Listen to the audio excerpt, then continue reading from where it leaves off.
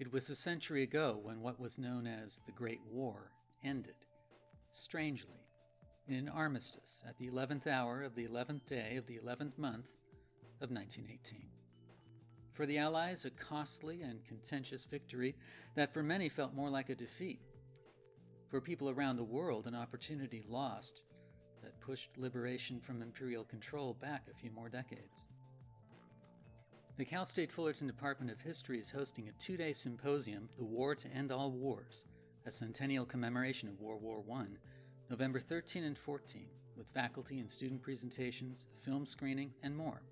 It's free, and you can find out more at the department website and social media accounts on Facebook, Twitter, and Instagram. On this episode of Outspoken, we'll remember World War I. We'll hear from Jonathan Markley, my colleague in the Department of History, who's been researching his family's involvement in World War I. And we will hear voices from the archive, remembering the Great War era. Ernest Hemingway drove an ambulance for the Red Cross in Italy before the U.S. joined the war. In A Farewell to Arms, his novel based on that experience, he captured the sense of disillusion and disorientation the war had caused. I was always embarrassed by the words sacred, glorious, and sacrifice, and the expression in vain, his narrator, Frederick Henry, confides. We had heard them, sometimes standing in the rain, almost out of earshot, so that only the shouted words came through. And I had seen nothing sacred, and the things that were glorious had no glory, and the sacrifices were like the stockyards at Chicago if nothing was done with the meat except to bury it. There were many words that you could not stand to hear, and finally only the names of places had dignity. Certain numbers were the same way, and certain dates, and these with the names of the places were all you could say and have them mean anything. Abstract words such as glory, honor, courage, and hallow were obscene beside the concrete names of villages, the numbers of roads, the names of rivers, the numbers of regiments, and the dates. That was Hemingway 10 years after. By then, some of the names had become very well known indeed, associated as they were with horrific carnage. The seeming end point of progress now collapsed into words like Verdun, Gallipoli, Caporetto, the Somme. The horrors of the Great War, the shocking death toll, the seeming senselessness of it all, effectively ended a phase of history. It ended in the mud, in a stalemate that toppled empires and created a modern world of social, political, and artistic uncertainty in just a few short years.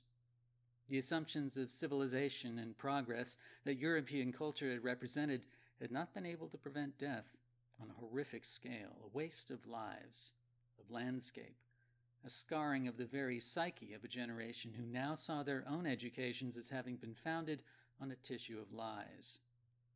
The true initiation for this new world had been the trenches of the First World War. And it was a world conflict. Cal State Fullerton history professor Jonathan Markley is from New Zealand. He's researched his family's involvement in the war over the past few years, detective work that has brought him closer to his own roots and to an understanding of how people lived and died during the Great War. I actually have a diary that was written by my grandfather's sister who was living in London. And she actually went on holiday to Belgium, and she got there on July the 29th, 1914. And it's fascinating just some of the sense of overconfidence and patriotism that's coming out. My favorite entry, though, is Friday, July the 31st. Early morning, we watched the soldiers going away by train to guard the Belgian frontiers. Rumours of war between Germany and Russia and Germany and France reached us, but nothing was confirmed. We were afraid I should have to come home at once, but Monsieur Van der Pitt telegraphed through to Paris to ask if it would be safe for me to stay, and they answered that there was no necessity whatever to leave Belgium. Then she mentions many strong motors and horses were taken for the Belgian army. So there's a little note about mobilization. Also kind of fascinating how the language has changed. They don't talk about cars or automobiles. They call them motors. And you can see that they're basically the Belgian army's calling up civilian vehicles. And some of the other stuff let me just jump through. This is when the war's broken out and they're ready to go. And there's a lot of rah-rah, we're winning, the Germans are being driven back, the Germans are surprised by the resistance. And then there's a comment, oh, here we go, just on her way back, this is now August the 14th, and some other sort of old-fashioned values here. There's an English gentleman offered to see me safely through, and I accepted his kind offer. We saw a torpedo boat come into Calais harbour. A little after 11 p.m. we left for Boulogne. On the way we compared past wars with the present one, discussed Germany's resources and tactics compared with ours, and criticised the Kaiser and the Crown Prince. If only they could have heard it. So you really do get that sense of confidence, of patriotism, of, those stupid Germans. It's obviously the mood's going to shift a bit when the reality of the war comes in. The British Empire was still in full flower when New Zealanders responded to the Allies' call to arms. As soon as World War I broke out, the Commonwealth, which at the time very much saw itself as part of the empire, they were returning to fight for the mother country, they signed up in huge numbers. They could basically have their pick of volunteers because there were so many coming forward. They were very strict in taking them. My grandfather was actually in that first draft. But over the course of that war, starting from 1914 all the way through to 1918, New Zealand sent over 100,000 men and women to war, and the country only had a population of 1.1 million at the time. So you can imagine what kind of scar that left across the landscape. Everywhere you go in New Zealand, every little town, sometimes places that aren't even towns anymore, they're sort of almost abandoned townships in the countryside, you'll find a war memorial. And you're standing around and all you see is a few farmhouses, and there will be a list of 10 or 12 names of men who didn't come back from World War I. It's a scar that is, I think it's still felt even today in New Zealand. And Jonathan's grandfather was among the New Zealand volunteers. He lied to get in. It's one of the family stories that his eyesight was no good. And so he knew he'd failed the medical, so he got there early. Before the doctor turned up, he went in and he memorized the eyesight chart. And that was a family story I've had for years. When I finally got my grandfather's file, I could pull out his attestation documents that had all the medical checkups, and it shows him with perfect eyesight. So that at least partially confirmed the story, because we know he never had good eyesight. And this wasn't the stage where the recruitment officers were taking any old thing. They were rejecting large numbers of men in this first batch. Those family stories stuck with Jonathan Markley. Long after he'd become an expert in the history of ancient Rome, he began an unexpected research project much closer to home. One of my uncles wrote a sort of a family memoir of his own family, and he included a chapter at the beginning about granddads and the stories that he remembered. But the place where my research actually began came by a astounding coincidence or chance. And this was about, maybe 6 or 7 years ago now. My mother got a phone call from one of her old school friends saying, "Have you seen the latest issue of The Listener?" The Listener's a New Zealand magazine. It's the one, I think they call it Radio Television Times or something, where, people used to buy these magazines to see when are the TV shows and the radio shows, those kind of things. And, "Have you seen the latest issue?" Mum said, "No, we don't get The Listener. Nobody in my family got that magazine." And she said, "I think your father's in it." And so, of course, she went out and bought it. And there were these photos from a hospital in England in 1918. And it was 4 photos of my grandfather showing before surgery and after surgery. And we had no idea these photos and these records even existed. All I knew was that I should say first, my granddad died when I was 16, so I did know him. And all I knew was he had this really, really big fold on his cheek. I didn't really even know what it was. I don't think I even knew it was a World War I wound. And then, of course, the next question is, what are these photos of my grandfather doing in this magazine? And it was a book review of a book I actually brought along here today. It was called The Face of War, New Zealand's Great War Photography. And Sandy Callister had done her PhD on New Zealand's World War I photography. And she had quite a lot of photo albums and things she'd acquired. And chapter 5 of her book was New Zealand's World War One medical photography. And for whatever reason, she chose to open her chapter 5 with these 4 photos of my grandfather. And because our War Memorial Day, which is April 25th, I'll probably have to explain why that is. It's a big deal still today in Australia and New Zealand. They were writing a book review. So there was a World War One book, so they were writing a book review. And of all of the photos they could have chosen out of this book to lead their book review, they chose the photos of my grandfather. If this hadn't happened, we would never have learned, well, that those records even existed. We contacted the archive, and the archivist sent us his x-ray of his broken jaw, the medical notes. I found there was a watercolor painting of him that came in just after he was wounded, and a bunch of other things. And since that time, the archivist who sent me these other pieces of information has actually written a book. It's called Faces from the Front or Faces of the Front? I think it's Faces from the Front, about this hospital. It's called Sidcup. It's in England. And because he was corresponding with us by then, we sent him a photo before he was wounded and a photo when he was an old man in his 80s. So unusually for his book, he could show the full progression because he had the medical photos. So then he could have a photo before the wound, a photo of the wound, a photo after the surgery, and what he looked like many decades later. Where was he when he was injured? He was in France. They were attacking a village called Lisdain. It was right near the end. It was October the 8th, 1918.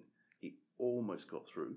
And it was actually a really big day in World War I history. It was part of what they call the 100 Days Offensive. It was the last big offensive to break the Germans. And this was the final day they broke the Hindenburg Line. This was the dreamed of breakthrough where you got through all the trenches and suddenly you had open country in front of you. It was that day. As a result, lots of regimental histories talk a lot about that day. I've been able to reconstruct the battle in quite a lot of detail. Of course, my grandfather didn't get to see it because that was the day he was shot through the face and was back at a casualty clearing station. So, yeah, he almost made it through, but not quite. Markley was used to working with ancient texts to interpret the deep past. Now he began looking through military records from the 20th century. Because World War I is such a big deal in New Zealand history, the New Zealand government really did a very, very good thing. And for the commemoration, they scanned every single service file of every single New Zealander who served in World War I and made them freely available through the New Zealand Government Archives website. So now you can pull my grandfather's file. If you have the name or the service name of any New Zealand man or woman who served in the war, you can immediately pull their file. It's been enormously useful for my research. I find the name of somebody associated with Grandad, I just go straight to the archives, pull up the file, and compare them and see what I can learn. You know, there's so many things I just didn't even know he had done or been.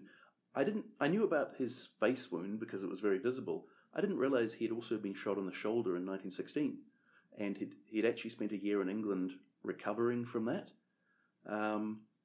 And so this was October he got shot, and he was having surgery through November, early December. And I didn't realize that he got married on the 1st of January 1919 to my grandmother in London. So he must have been a shocking sight. My grandfather has this fascinating backstory. So his father immigrated to New Zealand and married a colonial girl in New Zealand and had 3 children. She then died 11 months after my grandfather was born. My great-grandfather just decided to give up on this colonial attempt and took the children back to London. So my grandfather then grew up in London and went to the same church as my grandmother, which was a London Scots church. My ancestry goes back to Scotland. They both went to this Scottish church in London. And then at age 18, this was 1912, and I've never fully understood why this was, because he was less than 2 when he left New Zealand, so he would have had no memory of it. On his own at age 18, he got on a transport ship and went back to New Zealand on his own. That was 1912. So then 2 years later, World War I rocks up. He immediately signs up to war and goes back with the New Zealand forces. And when he's convalescing, he goes and looks up my grandmother. The story is that he had said to her, "I'll come back for you one day."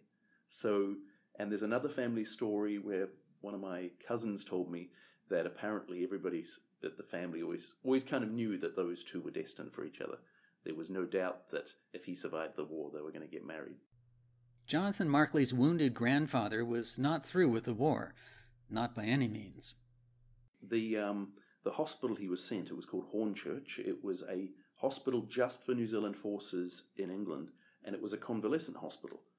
Any New Zealand soldiers who were wounded went there to recuperate, and then they would have an assessment. If you're too wounded to recover, you're put in a boat and you're sent back to New Zealand. If you can be rehabilitated, you're rehabilitated. That's how he ended up in a combat unit, because they needed men to man the heavy machine guns. And I've read about this in a number of other occasions as well, where the recruiters from the machine gun unit came around the convalescent hospital looking for men who were about ready to go back. And, okay, you're a machine gunner now. So, yeah. So then he spends the last year of the war in a heavy machine gun unit. I asked Jonathan what he hasn't learned that he wishes he could know. What would he ask of his grandfather if he could? I want to know how he got shot in the shoulder. What the circumstances were. Because while I've been able to reconstruct in great detail what happened to his face in 1918, the military file is really frustrating. It will tell you what casualty clearing station he was sent to. It'll tell you what kind of wound he suffered. It'll tell you what day it was. But it has nothing about the action. And as near as I can tell from his file, he's not in a combat unit at the time. I think he's actually in the New Zealand Field Bakery, the unit that's baking the bread and all of these kind of things. So how does he end up getting hit in the shoulder? Was it just some random bad luck from an artillery shell? I have a working theory, but I can't confirm it, no matter how hard I've been digging. There was a disaster. There was a New Zealand company that was doing a trench raid that night, and somehow the Germans got wind they were coming, and they were just obliterated. All the officers were immediately killed. There was nobody to order them to cancel the operation. And then after the German shelling was all done, I've had a number of records that say it was all hands on deck until dawn of people crawling out into no man's land and pulling every dead and wounded back. And I've kind of wondered if perhaps he was there delivering bread to the men at the front and, okay, you can get out there, help. And I know other companies were sending men to help. And this is not confirming the theory, but at least makes it plausible. I actually found a diary description of one of the men who was out there pulling bodies back in. And he was describing it. It was really vivid. He said there was a German machine gun on a traverse. So as soon as you heard that machine gun open up, you had to go flat into the mud. And so the bullets would just pass over you. He said he forgot to flatten his feet. He had his toes in with his heel up, and a bullet immediately went through the back of his boot. And the guy beside him, you can just imagine when you go down and you're getting ready to go up, you put your hands on the ground with your elbows raised, and those raised elbows were too high, and he immediately got 2 bullets through his elbow. And he named this other fellow. And I was able to pull the other fellow's military file, and at least I can say that he was sent to the same casualty clearing station on the same day as my grandfather. So, call it possible. No, I wouldn't even say plausible. Mm-hmm. So that's the first question I'd ask him. Mm-hmm. What happened about the shoulder wound? How did it happen? Where were you? I just can't crack that one. It's really frustrating. Mm-hmm. Jonathan's grandfather is not the only relative he's researching. Another story began to emerge. I was so involved with doing my grandfather's story in the New Zealanders, and I was looking on the UK National Archives website for anything about the New Zealanders. Didn't find anything, but I had this vague memory that my grandmother, the one who my grandfather married in 1919, that she had a brother that was killed. I didn't really know much about him. All I literally knew was he was an officer and he died. And I had his name from some family papers. And on a whim, I typed his name into the UK National Archives, and up popped the record of a file. Now, this is very unusual because the majority of English soldiers, British soldiers, their files don't survive because they were in a huge warehouse that was hit in World War II by the German bombers. So the fact that there was a file that even existed was already intriguing. Now, the UK National Archives are not like the New Zealand ones where everything's scanned and everything's free. What I could tell from this was there was a file. This man had the right name. He was a second lieutenant, a junior officer, and he was in a London regiment, which matched up what I knew. So I thought it was likely to be him. And then the file has not been scanned. So you can pay £9 for a file search. So they go off and they don't get it for you. For £9, they just come back and say, yes, it's there, we found it. And then they tell you how much it'll cost if you want to see it. And they said it's about 85 pages long. And if you would like us to scan it for you, it'll be £1 per page. So I sat on that for a couple of weeks thinking £85 for a file. I don't even know what's in it. That's a lot of money for a random, whimsical thing. But in the end, without telling my wife, I just paid the money and held my breath. I was kind of scared it was going to just be a battalion roll sheet. It might just be boring and nothing. But when it came back, it was a fascinating goldmine. There was so much stuff I didn't know. I didn't know the operation had been killed. I didn't know his body had never been found. And so there was a lot of material in the file, which was basically a cold case. There were contradictory witness statements. There was a private who was in hospital in England, and he said, oh yes, he was my platoon officer. And I was with him on the 22nd, and he was killed by an artillery shell. I know it was him. His body was badly mangled, but I could see his face. I was on the spot. I rendered aid to the other men who were wounded by the same shell, so I can confirm he's dead. And on a big war memorial in France for men whose body was never recovered, he is recorded as dying on March 22nd. But then, and all of this I had to reconstruct from the military file, then my great-grandfather, sorry, I should go back. The man who died, his name is William. And so his father is my great-grandfather. William is my great-uncle. So, my great-grandfather goes to the War Office and says, I've received a postcard from Lieutenant Cruikshank from a German prisoner of war camp saying, I've spoken to Captain Brookling, and Captain Brookling told me that William's dead.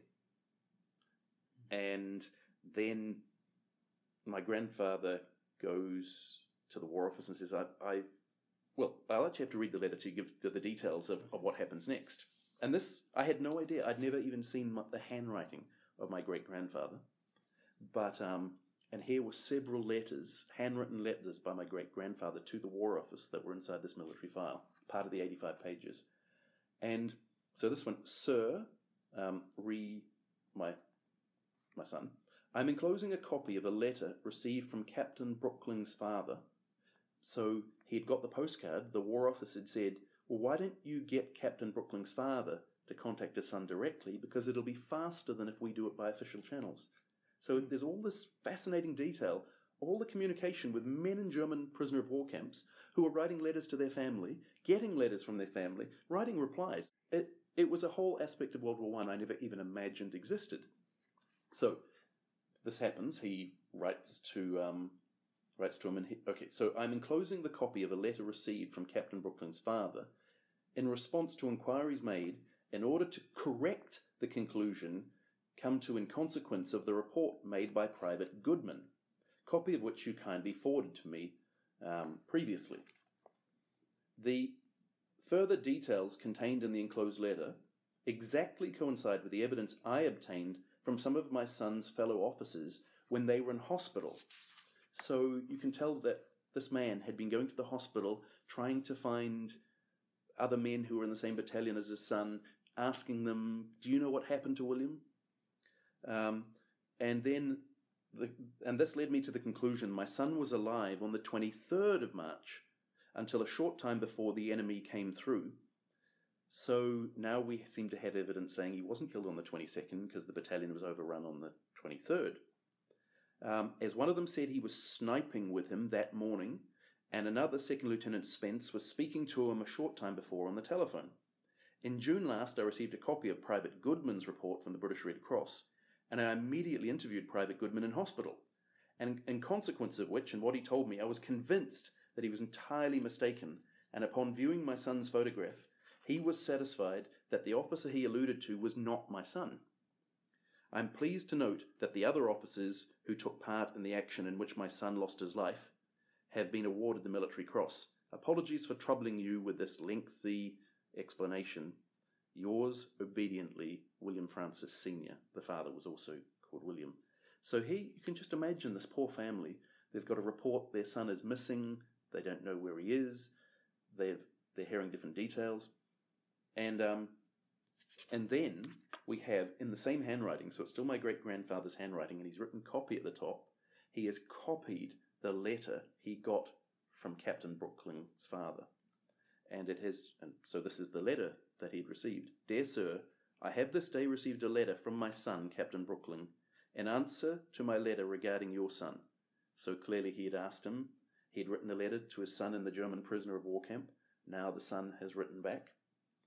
And I am sending his exact words. I am sorry to say that Second Lieutenant Francis was killed about 3 hours before I was captured. He was shot through the head. Francis did splendidly that day. He was a fine and gallant officer, and I liked him immensely. Give my deepest sympathy to his people. Yours truly, William Brookling. P.S. He said, Taylor and Knott were also killed, I expect, as they're not prisoners. So I guess they in the confusion of the battle, they got together, the fellow officers who were captured that day, and then said, well, who's not here?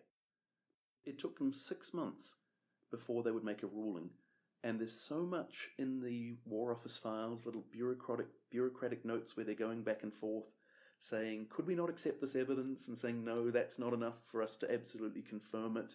We need something more. Eventually, they actually get, on official German Red Cross stationery, a report from Captain Brookling. This is through official channels, where he's obviously been interviewed in the camp, he's filled out a form, and he says, this is where, this is when, this is how. And he even says, one of the questions on the form is, where was the body buried? And he says, he was not buried by British forces at all because we were overrun, and I have no way of knowing what happened. And many of the others who were killed that day are also missing. Their bodies were never found. Now, I've realized I need to go to the archives. It's too expensive to do it long range at £1 a page, because I've identified a number of other officers who were killed in the battalion on the same day. I realize I have to see their files as well, because is this typical? Or are all of the families going through this? Or were the other ones a simple case of, okay, he must be dead, we'll just write him off? Is it because my great-grandfather was pushing and digging and making inquiries? And the other thing, and this I managed to get a friendly PhD student one time to go into the archives for me. I can't do it again. He doesn't live in London. He was going there for his own purposes. And I gave him a wish list, and he got them all for me, of those officers, including Captain Brookling, who were captured that day, because I knew British officers, when they're finally freed, are required to be exonerated for surrendering. You don't surrender, you're supposed to fight. So they were required to fill out a report explaining the circumstances of how they came to be captured. And so I had the names of 6 officers captured from the battalion on that day, and 5 of them had their reports describing it. So now I have 5 eyewitness reports from 5 different perspectives of what was happening that day. So I've got a pretty good picture. The battalion was holding a front on a canal. They were flanked on both sides. Their brigade was ordered to withdraw, but because of the heavy mist and other things, they didn't get the order. So as the units on left and right were withdrawing, they were left exposed. There was heavy mist until about 11:30, and at that point the mist rose, and then the Germans were already in close position on a railway embankment on their flank. They were in hastily prepared 1-foot trenches, and Brookling says William was killed about 3 hours before they were captured. The Fusiliers finally ran out of ammunition and surrendered at 2:30 in the afternoon, and it was about 11:30 in the morning when the mist rose. So I'm reasonably satisfied that I now know the circumstances of his death. It was that point when the mist rose, there was a hail of trench mortars and machine gun fire on their positions, and then about 3 hours later, that would be 2:30 in the afternoon, the position was overrun and these various officers were captured. So it's actually been quite surprising how much detail you can reconstruct from what happened to one man and one unit and on one day of World War One. And Markley found an American connection to the story. I recently found out that an American whose name Andrew Capitz, I did remember. Andrew Capitz has written a book about the 313th American Machine Gun Battalion. Now, I bought this book as soon as I found out it existed and immediately located the author via Facebook, and we've been exchanging messages back and forth. The reason why the 313th American Machine Gun Battalion is of great interest to me was in July and August of 1918, this fresh American unit was assigned to my grandfather's New Zealand Machine Gun Battalion to give them some experience of the front line. They didn't want to just give a green battalion a position on the trenches and leave them there. Who knows what will happen? So this American battalion was assigned to the New Zealanders, and the New Zealanders pulled one company out of the front, and they rotated one American company through, each giving them a few days in the front line. And I knew this had happened, but I didn't really know much about it. And then, of course, I found in about 2 or 3 chapters had a whole bunch of really interesting little stories about the New Zealanders. And they just had a reunion of, well, not a reunion exactly, a gathering of family members of the 313th Machine Gun Battalion in Pennsylvania. A lot of them came from Erie, Pennsylvania. And I knew from the New Zealand side, just the official thing said, oh yes, we got on really well with the Americans, but I wasn't sure if this was just rah-rah for the official publication. But I got all of the same stuff from the American side. They were all saying, oh, I enjoyed my time with the New Zealanders far better than anyone else. I get the sense that the Americans found the British a bit stuffy and boring, but the colonials, the Canadians, the New Zealanders, the Australians, the Americans, well, I don't know, Americans, well, they're kind of colonials. I get the impression that they got on a lot better together. And I only learned this from this American book, that it looks like Colonel Blair, the colonel in charge of my grandfather's battalion, was a complete nut. It was a hilarious story. These American officers turn up, and he describes this New Zealand colonel as having to sort of hop along and drag one leg because he had been wounded at Gallipoli, and he really shouldn't have been commanding men at the front. He should have been back in New Zealand. And when I pulled his file, I realized he was an old cavalry officer. He had fought in the South African War, the Boer War, and he had been in a mounted unit at the beginning of World War I, and somehow he'd wound up commanding the machine gunners. And so he was much more comfortable on horseback. So he decided to give a tour of the front lines to these Americans on horseback. There must have been some folds in the land. I mean, they weren't exposed to sniper fire, so they can't have been quite right at the front. And this American says, this crazy New Zealand colonel would raise one finger and gallop away in a shower of mud. And he said, we were supposed to see the front line that day. All I saw that day was my horse's ears and showers of mud. And one of the New Zealand officers apparently muttered under his breath, we can't keep this up. We can't let this guy out. And he was just, he said, every time we Americans tried to slow down, up would go that one finger and off he would vanish in a shower of mud. He rode his horse down into a trench and rode his horse along the firing step. And the American concluded saying, yes, if we ever have to defend that sector of ground, we really know that ground now. We had it in our eyes, we had it in our noses, we had it in our mouths. Yes, sirree, we know that ground. So it just seems like made for television almost, this crazy, eccentric, limping former cavalry officer who just is, the other New Zealand officer going, just keep him contained. Research can be frustrating. The documents don't exist or aren't available. Memories fade. But Jonathan Markley has some advice for history detectives. First piece of advice would just be keep picking at it. It's astounding how much you find. And try tangents, because so many of these things that I found have come from complete tangents. So, for example, you might know where he was at that time. In the case, because this is the army, I know what unit he was in at the time. So then you start looking, can I find what that unit was doing at that time? Can I find out where they are? And maybe that will be enough. Maybe having found out where they were, you can't find anything about his unit, but you might find out about another unit who was in exactly the same sector.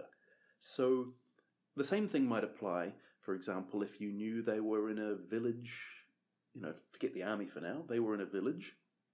Okay, I can't find anything else about them. What can I learn about that village? Oh, well, I know he was a miner.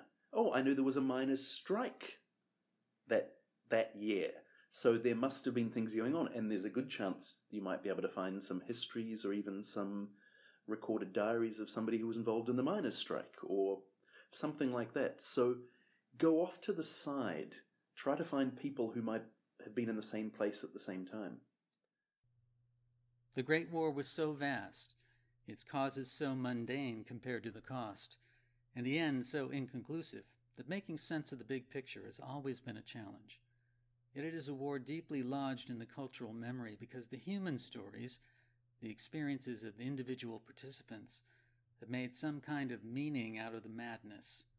We think of memoirs such as those of Vera Brittain and Robert Graves, the fiction of Hemingway, John Dos Passos, Eric Maria Remarque, the poetry of Wilfred Owen, the great films of the 1920s such as King Vidor's The Big Parade or William Wellman's Wings. Today we're finding new ways to remember the war. A really good example of this is the famous New Zealand director Peter Jackson, Lord of the Rings, all of those movies. He was commissioned by the Imperial War Museum to basically just do something with all our archival footage. And I cannot wait to see this. It screened just earlier this month, October the 16th, at the Imperial War Museum. It's had movie screenings in England, but they're not yet willing to talk about overseas rights. And he didn't just colorize them using computer graphics because the frame rate on those old movies was so slow. Even computer-generated extra frames between the frames to smooth it all out. And I would just have finished watching an interview with Peter Jackson, and again, he was saying exactly the same thing. He was concentrating on the soldiers' stories. He wasn't really making a World War I movie about the war. He was making a World War I movie about these people, and suddenly you could see them as natural people. They're in colour, they're moving smoothly, they're not these grainy, scratchy, jerky World War I movies. And there's one which, I wonder if he'll ever treat it, because in 1918 the New Zealand Prime Minister visited France and visited all the New Zealand boys at the front. And just a couple of weeks ago I found at the Imperial War Museum there's actually a 20-minute reel that you can watch online of the Prime Minister's visit. And about 3 minutes of that is his visit to the New Zealand Machine Gun Battalion. And there is a scene where the New Zealand Prime Minister is manning one of these heavy tripod machine guns. His assistant who's with him on the trip is acting as his loader. And behind him are crowded all the men of the battalion. And the camera pans over all of the men. I mean, they're standing 8 deep and you can just see the tops of some of their hats. And I've scanned it looking for anybody who even looks vaguely like my grandfather. I can't find him, but he's got to be there. I mean, he was in the battalion at that time. Everybody's going to be out to see the Prime Minister when he comes for the official visit. So perhaps somewhere at the top of one of those hats, something like that. Jonathan Markley's Family History Quest is part of that effort to remember the Great War. The Lawrence de Graaf Center for Oral and Public History Archives also contains memories from the era. Here's archivist Natalie Navarre with more. Hello, my name is Natalie Navarre, and I'm the archivist for the Lawrence de Graaf Center for Oral and Public History. This part of Outspoken is called Out of the Archives. This section is where I highlight oral histories and other findings from our projects. Throughout this segment, we will be listening to clips of oral histories from our personal and family, Fullerton, and Tustin oral history projects. These clips cover the experiences men and women had during World War I. The first clip you will listen to comes from an oral history with Nelson D. Roop. This interview was conducted in 2 parts by Margaret Linton on April 2nd and May 30th of 1973. Listen as he discusses volunteering for service and his first orders overseas. In those days, we, or at least in our office, we figured that it was a disgrace if you were to be drafted. They were talking about, the draft wasn't a law yet, but they were talking about it. And they said if you were drafted, well, at least the people in the office and around my friends figured it was kind of a disgrace to be drafted, so we all volunteered. And there was a doctor in the David Whitney building, Dr. Barter, that was organizing an ambulance company. And of course the talk was that the war would be over just a few months. Well, young bucks like me, you wanted to be sure to get over there. So they needed ambulance companies. So quite a few fellows in my office, we joined this ambulance company, 337th Ambulance Company, which was later called Detroit's Own. And we were supposed to go to, in 3 months, we were supposed to go to Allentown, Pennsylvania, and then right over to France. Well, it didn't work that way at all. By fall, the war broke out in the spring, and by early fall, we were all sent to Camp Custer. And we were there almost a year before we got sent overseas. And then we were sent to England, to Stony Castle. Now, there's no castle there, it's just the name of a location. Well, we were there three weeks, and then we're sent to our division. 85th Division was broken up, and as a replacement, part of them went to France, and our 339th Regiment went to Archangel, Russia. The next clip you will listen to is part of an oral history with Archer William Kammerer. This oral history was conducted by Dixie Hicks on October 15th, 1976. Listen as he talks about his orders and time spent while in the military. And then when the war started,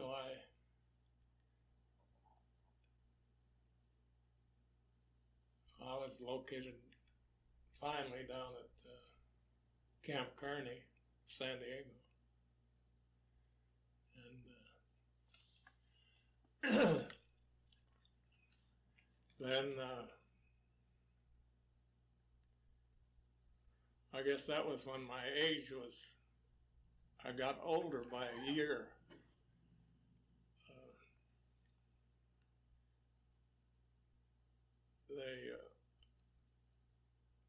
Somebody wanted to make me a commissioned officer, and they thought they had a rule or something, you had to be 21. And so my service record was changed, raised a year in age. Kind of informal. And then I went to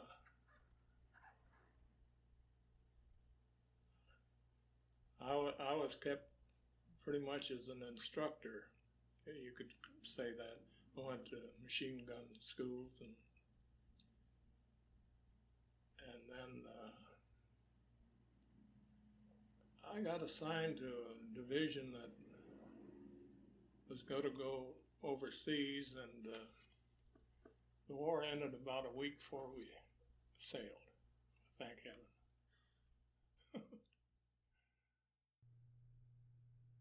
The next narrator I will highlight is Bessie Hoover. This interview was conducted by Frances Dye on October 11th, 1987. Listen to her as she reminisces about the time she found out the war was over. I remember the day that we were in school, and they told us, like today, that the armistice was signed, and our teacher said, "Oh, don't bleed him, don't bleed him." No, it's all hearsay. The next day they heard it, and I must have been in maybe the 6th, 7th grade, and there was the teacher, Louise Norton, and my one sister, and this Louise Norton's father took us all into Los Angeles. And of course, that was a bedlam. Everybody was out in the middle of the street on Broadway and shouting, and all very happy. The fourth snippet comes from an oral history with Claire Sharpless Marks. This oral history was conducted by Suzanne Wood and Ann Spencer on July 31st, 1984. Listen to her recall seeing soldiers go off to war in Santa Ana, California. Oh, when the war started, the first thing that happened, of course, was the Company L being called to war, and everyone around here in the Santa Ana area gathered down there in Santa Ana to see those men go off to war. Lots of their own sons were among them, of course. They gathered at the armory and then marched down the middle of 4th Street in formation. I think I saw a photograph of them on 4th Street. That was a big thing at that time. That was World War I. I hope you all enjoyed these clips. If anyone is interested in any of these oral histories, you can come on by to COFF, and either I or one of my coworkers will help you. Along with these interviews, we have around 6,000 oral histories in our collection. Go to our website at coff.fullerton.edu to research more. We are also on Facebook, Twitter, and Instagram. I hope to see you soon, and thank you for listening to Out of the Archives. And that's Outspoken, Episode 12. Our thanks to our guest, Jonathan Markley. For Archivist Natalie Navarre and our producer, Carrie Markin, this is Benjamin Cothra. Until next time.